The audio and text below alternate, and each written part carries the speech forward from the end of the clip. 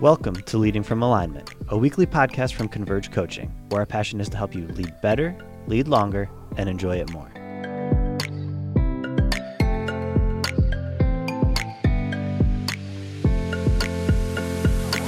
Hello again. Welcome to another episode of Leading from Alignment with our friend, our helper, for many of us, just our professor, our mentor, John Opalewski. Good morning, John. How are you?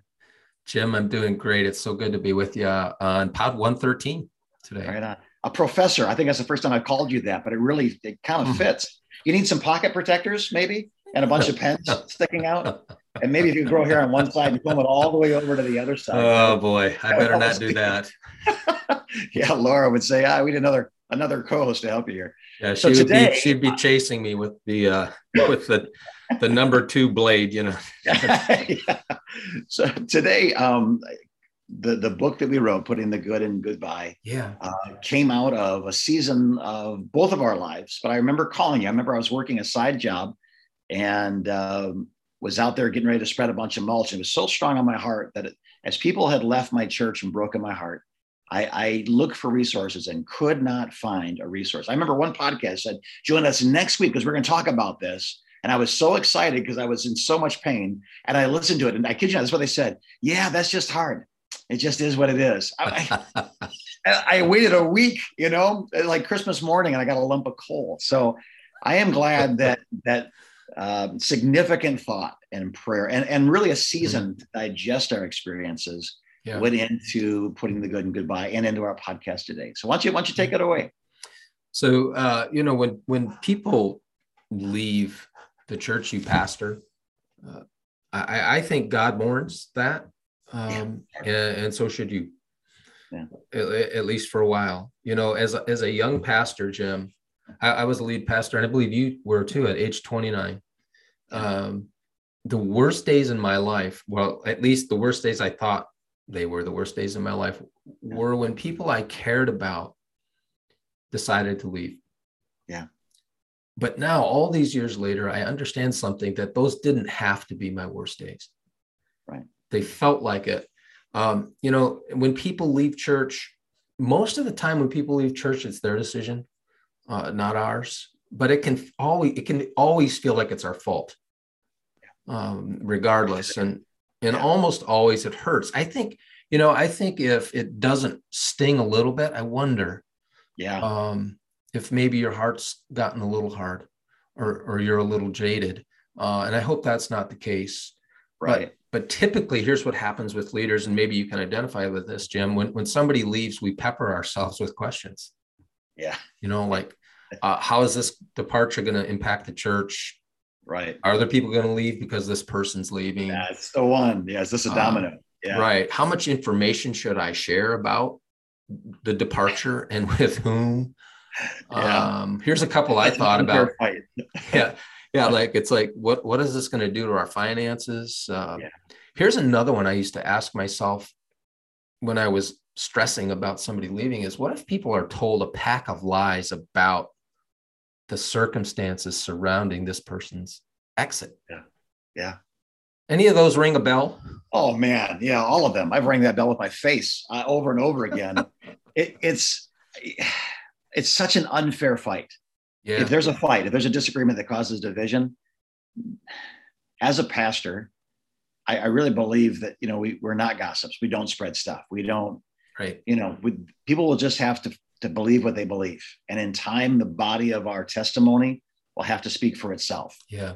But when you allow yourselves to be crucified and your hands are stretched out on either side and someone walks up and punches you, there's really nothing you can do. There's nothing either you are uncrucifying yourself to punch them back, or you're staying in a crucified position and you're taking a blow. And all the teachings of Jesus are very clear. And for some reason, my head thinks it's a terrible set of truths. I don't want that. I want justice. If you gouge out my eye, I get to gouge out yours. Eye for an eye, tooth for tooth, life for life.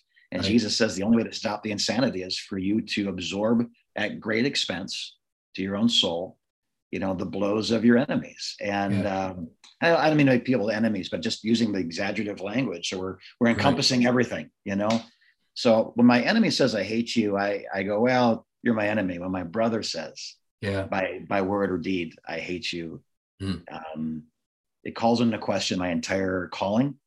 In some ways, it calls into question my leadership, my identity is really questioned in that moment. And every pastor has been through this multiple times. If not, welcome to your first day of being a senior pastor. Soon you will need the information in this podcast. That's right.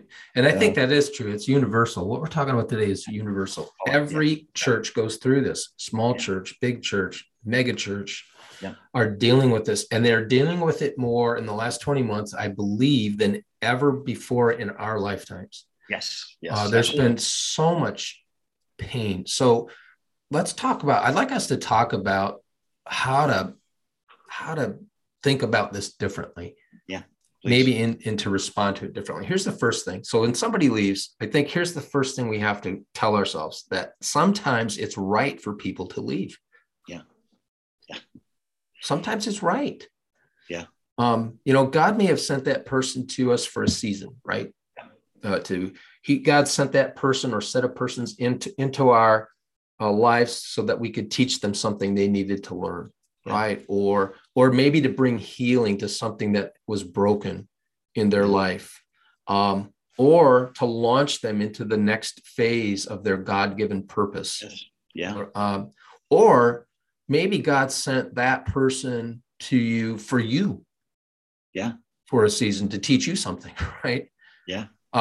By the way, I think this subject or this reality of people departing really can be a growth opportunity for us as a leader. So Jim, sometimes it's right for people to leave. What do you think about that one? I think for a variety of reasons, the ones you stated, but I think sometimes too they're in the wrong place. They came for the wrong reason. They stayed for the wrong reason. They're supposed to have moved. I found that when I'm in the right place, there's a grace to be there.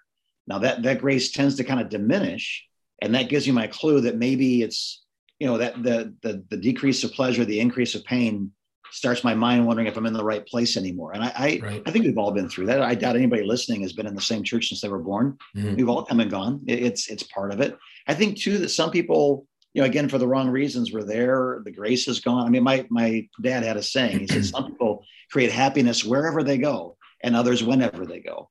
And I think that's true, that if someone said, hey, I'm going to leave, and you threw two parties, one was, you're so glad they're leaving, and one is to honor them as they go, they should have been there, So holding people tightly is a mistake. If they walk through our doors, we are their servants. They are not our masters, but we are their servants. And it's an honor to serve you on any given day that you walk through that door. And the day you stop walking through the door, I'm not dishonored by you not walking through the door. I'm honored by those who do, and I'm here to serve them. They are not my masters, but I am, by the grace of God, their servant. And I think it's just a healthier way to look at it. So everybody that walks out, we haven't lost a number, we haven't lost a dollar, we haven't lost a leader. We've stewarded someone who's been in our care for whatever that season was. Right. Well done, good and faithful servant. And God will send somebody else through that door soon that needs what you have. And that is our life as ministers. That's what we do. We serve people that are not allowed to be our masters, but we serve them as long as the grace is there and they are allowing us that honor of ministering to them. And when that season is up, it's okay. Right. I think I'm thinking of one particular instance where it's right for somebody to leave, and that's if they can't buy into the vision of the church, right? Yes. They need to be at a place where they can buy in. And so understanding this, that telling ourselves, hey, sometimes this is right for them to leave. And I think it won't eliminate the pain. It will reduce the pain, I think, to some degree over time associated with their departure. And that kind of leads me to the next point here. And that's that we should grieve, right? Yeah, it happens. Yeah. When people I disciple left the church, here's what happened to me, Jim, as a young guy. First of all, I was shocked. I shouldn't have been, but I was shocked. Yeah. Then I got angry. Yeah. Angry at them for leaving, angry at myself for allowing it to happen. Or maybe I did something. I think, I would scour my memory. What did I do? What did I say that made this happen. And then I got sad. Yeah. And I was unknowingly walking through the preliminary stages of grief. Yeah. And so, look, if somebody has left your church, and I've heard story after story after story, I've heard hundreds of stories in the last 20 months. Sure. Pastors telling me, John, people left and these were our best friends. And Jim, I could just feel the pain.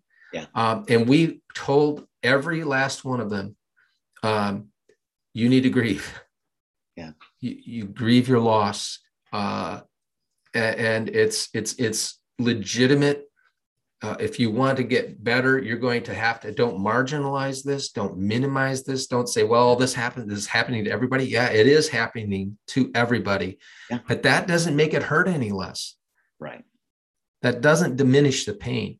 So I think knowing how to mourn properly will help you when people leave. Now I want to ask you this about this, Jim. I'm of the opinion that the mourning shouldn't be public. Yes. You know, that we grieve openly in front of the entire congregation. Yeah. What do you think about that? Because I think that happens, and I'm not sure that's healthy. Yeah, our mandate is unity, and public pain causes sides to be formed. When my wife and I were youth pastors, we began dating, but privately, because she was kind of the female ministry to the girls.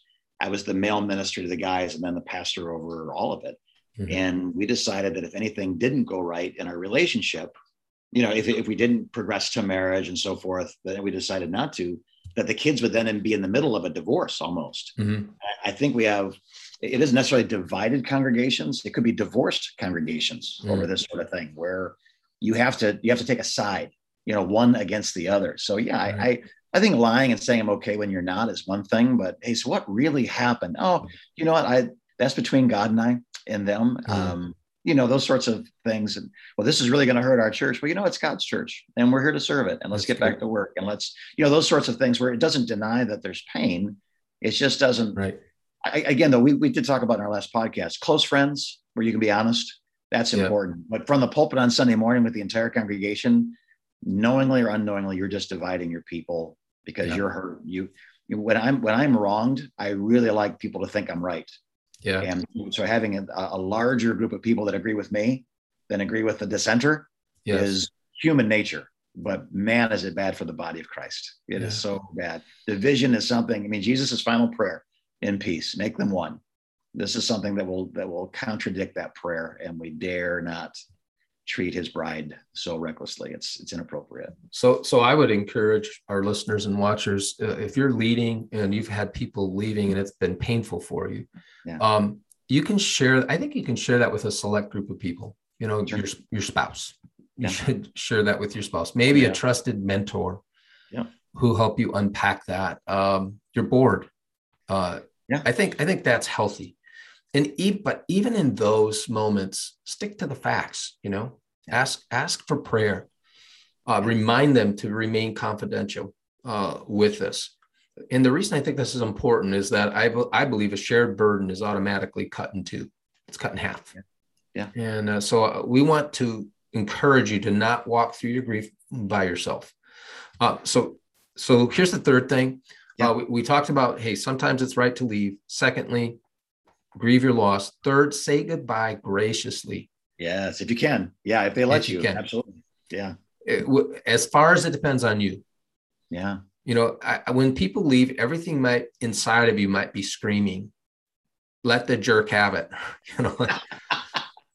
Yeah. And that's justice, but that's not mercy. That's right. And it's not healthy. No. You know, caving into that urge to blast away, it might feel cathartic in the moment. Yeah. But it will be short-lived and not worth the long-term damage you will do. Yes. You know, something we mentioned in the book is that if you vilify everyone who leaves, then only bad people leave our church. Mm-hmm. And if I'm going to be painted as bad, you have to be worse than I am for leaving. So instead of people leaving freely and open-handedly with blessing, they have to leave like in pain. And we wouldn't have left except for that doctrinal heresy they just preached, or that the bad leadership, or the spiritual abuse, or if everybody leaves as bad, they have to have a really good reason for leaving. And often that good reason is focused on bad leadership. It just creates a cancer in the body. So, I heard they left and they were mad. Well, we bless them. We love those guys. And, well, I heard that there was a problem. Oh, really? Well, that would be between them and God. And I'm not here to talk to you about their problem. Those sorts of things. Just love covers. And that is honestly, as it seems like it's hard, but as Jesus says, my yoke is easy and my burden is light, that must mean that what seems hard to us is only hard compared to, or what would be harder than what he's commanded us to do is to not do what he's commanded us to do. Yeah. Let's not cover over the multitude of sins. Let's blame and shame and play the whole game. That must have a harder result than covering and turning the other cheek and forgiving. Otherwise, Jesus wouldn't have said, this is, compared to that, my yoke is easy, my burden is light. Right. Do it my way, it's the best way. Do it another way, and you're falling for the same lie as Adam and Eve in the Garden of Eden, that there must be a better way than God's way. There really is not. This is the way to do it. Yeah, and experience teaches us that. Yes. In the moment, it might be harder. In the moment. Yeah. In the long run, it's not. Right. It's actually easier in the long run. It's, I had a fractured tooth 2 years ago. Half my face swelled up. Yeah. They had to go in and extract that puppy and, load me up with antibiotics and all that. And it hurt and it was painful, but it was over with much quicker had I not gone in and extracted that thing. So yes. So just on a practical note, so if you can, do your best to be gracious when people leave. Bless them on the way out. If they've contributed in any way, shape, or form, give thanks to them for that. Thank them for that. Wish them the best for their future. And I would just say this: commit to them that you'll never throw them under the bus. Right. Yeah. And you would ask them to extend that same courtesy to you. Yeah. That's what I mean by gracious goodbyes.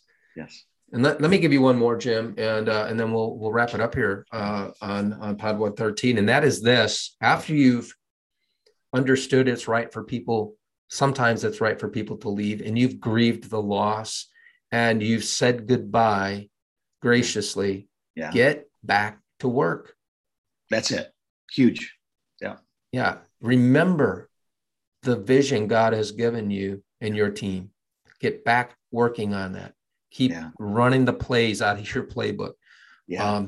Keep living out your values. And when people leave, when they leave, it might feel like the end of the world, but it's not the end of the world. Yeah. A disgruntled member leaving your church doesn't change God's plan for your church. Yeah. And the church you lead, I believe that the church you lead is likely more resilient than you think it is. What do you think about that, Jim? Yeah, I just as far as an analogy, if you're in combat and one of your guys gets hit, that isn't the end of the war.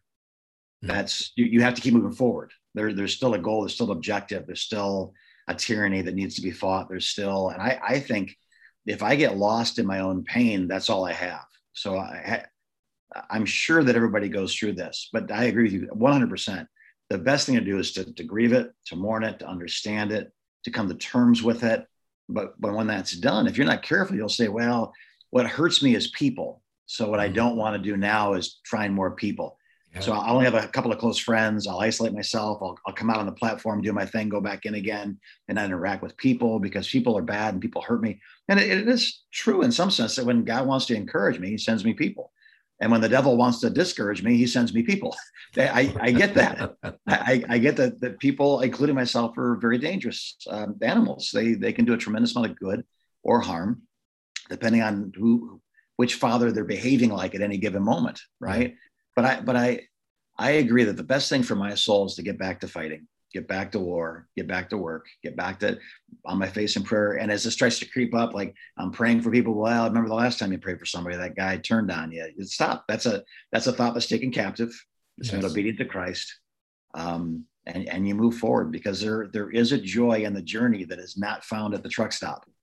So if you get side railed in pain, I like, again, there's a moment, take a break, fill up your tank, figure it out. But man, get back on the road as soon as you can, because we have a place to go. We've got a thing to do. And the joy is in that journey, not in the truck stop mourning the flat tire we just got. So move forward. God's given you promises, and the devil's given you, what the devil gives you, like whichever one you dwell on is dictating your future. So get back on the plan, get back to it and win some people to Jesus. That's right. That's right. And Jim, we've just kind of touched on the content and putting the good in goodbye. So if you're listening or watching today, and this is something that you feel like, man, I really need help with this. We wrote this book. It's almost 4 years ago now, Jim, that we wrote that book. Can you believe that? No. And it still is. I think it might be more relevant today than when we wrote it. Timely. Yeah. Yeah. So they can pick that up at our website, convergecoach.com. And it's not a long book.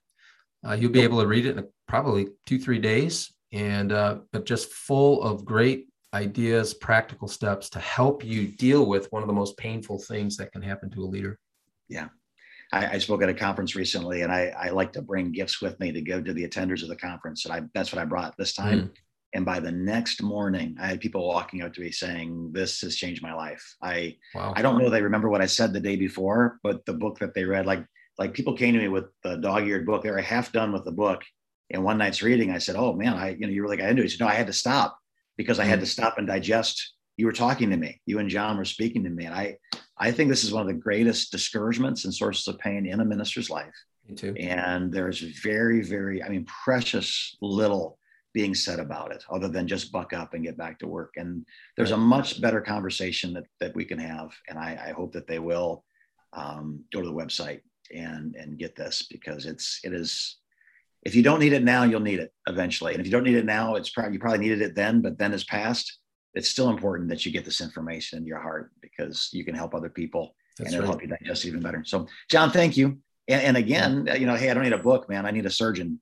I need an ER doc. How would they get a hold of you to really, if someone's thinking about quitting today because of this, they don't need to wait for a week and a half for a book. That's right. They need a friend. They need a counselor. How could they get a hold of you for that? Yeah, it's super easy, Jim. Just go to convergecoach.com and click on the contact us button, and we'll ask for your email and a phone number, and we'll reach out to you and give you 30 minutes of our time, no charge, and see if we can be helpful to you. And if we can't help you, we have a great network of people that we're related to that I'm pretty sure we can find somebody who can help you with whatever it is that's going on in your world.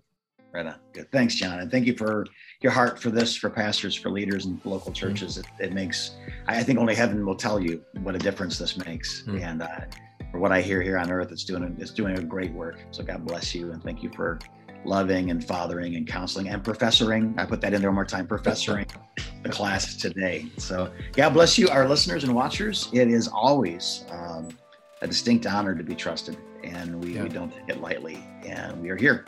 We're here. We love you. We care about you. We care about what you do. And if we can help in any way, John's already told you this is how we start the conversation. So God bless you as you continue to lead from alignment.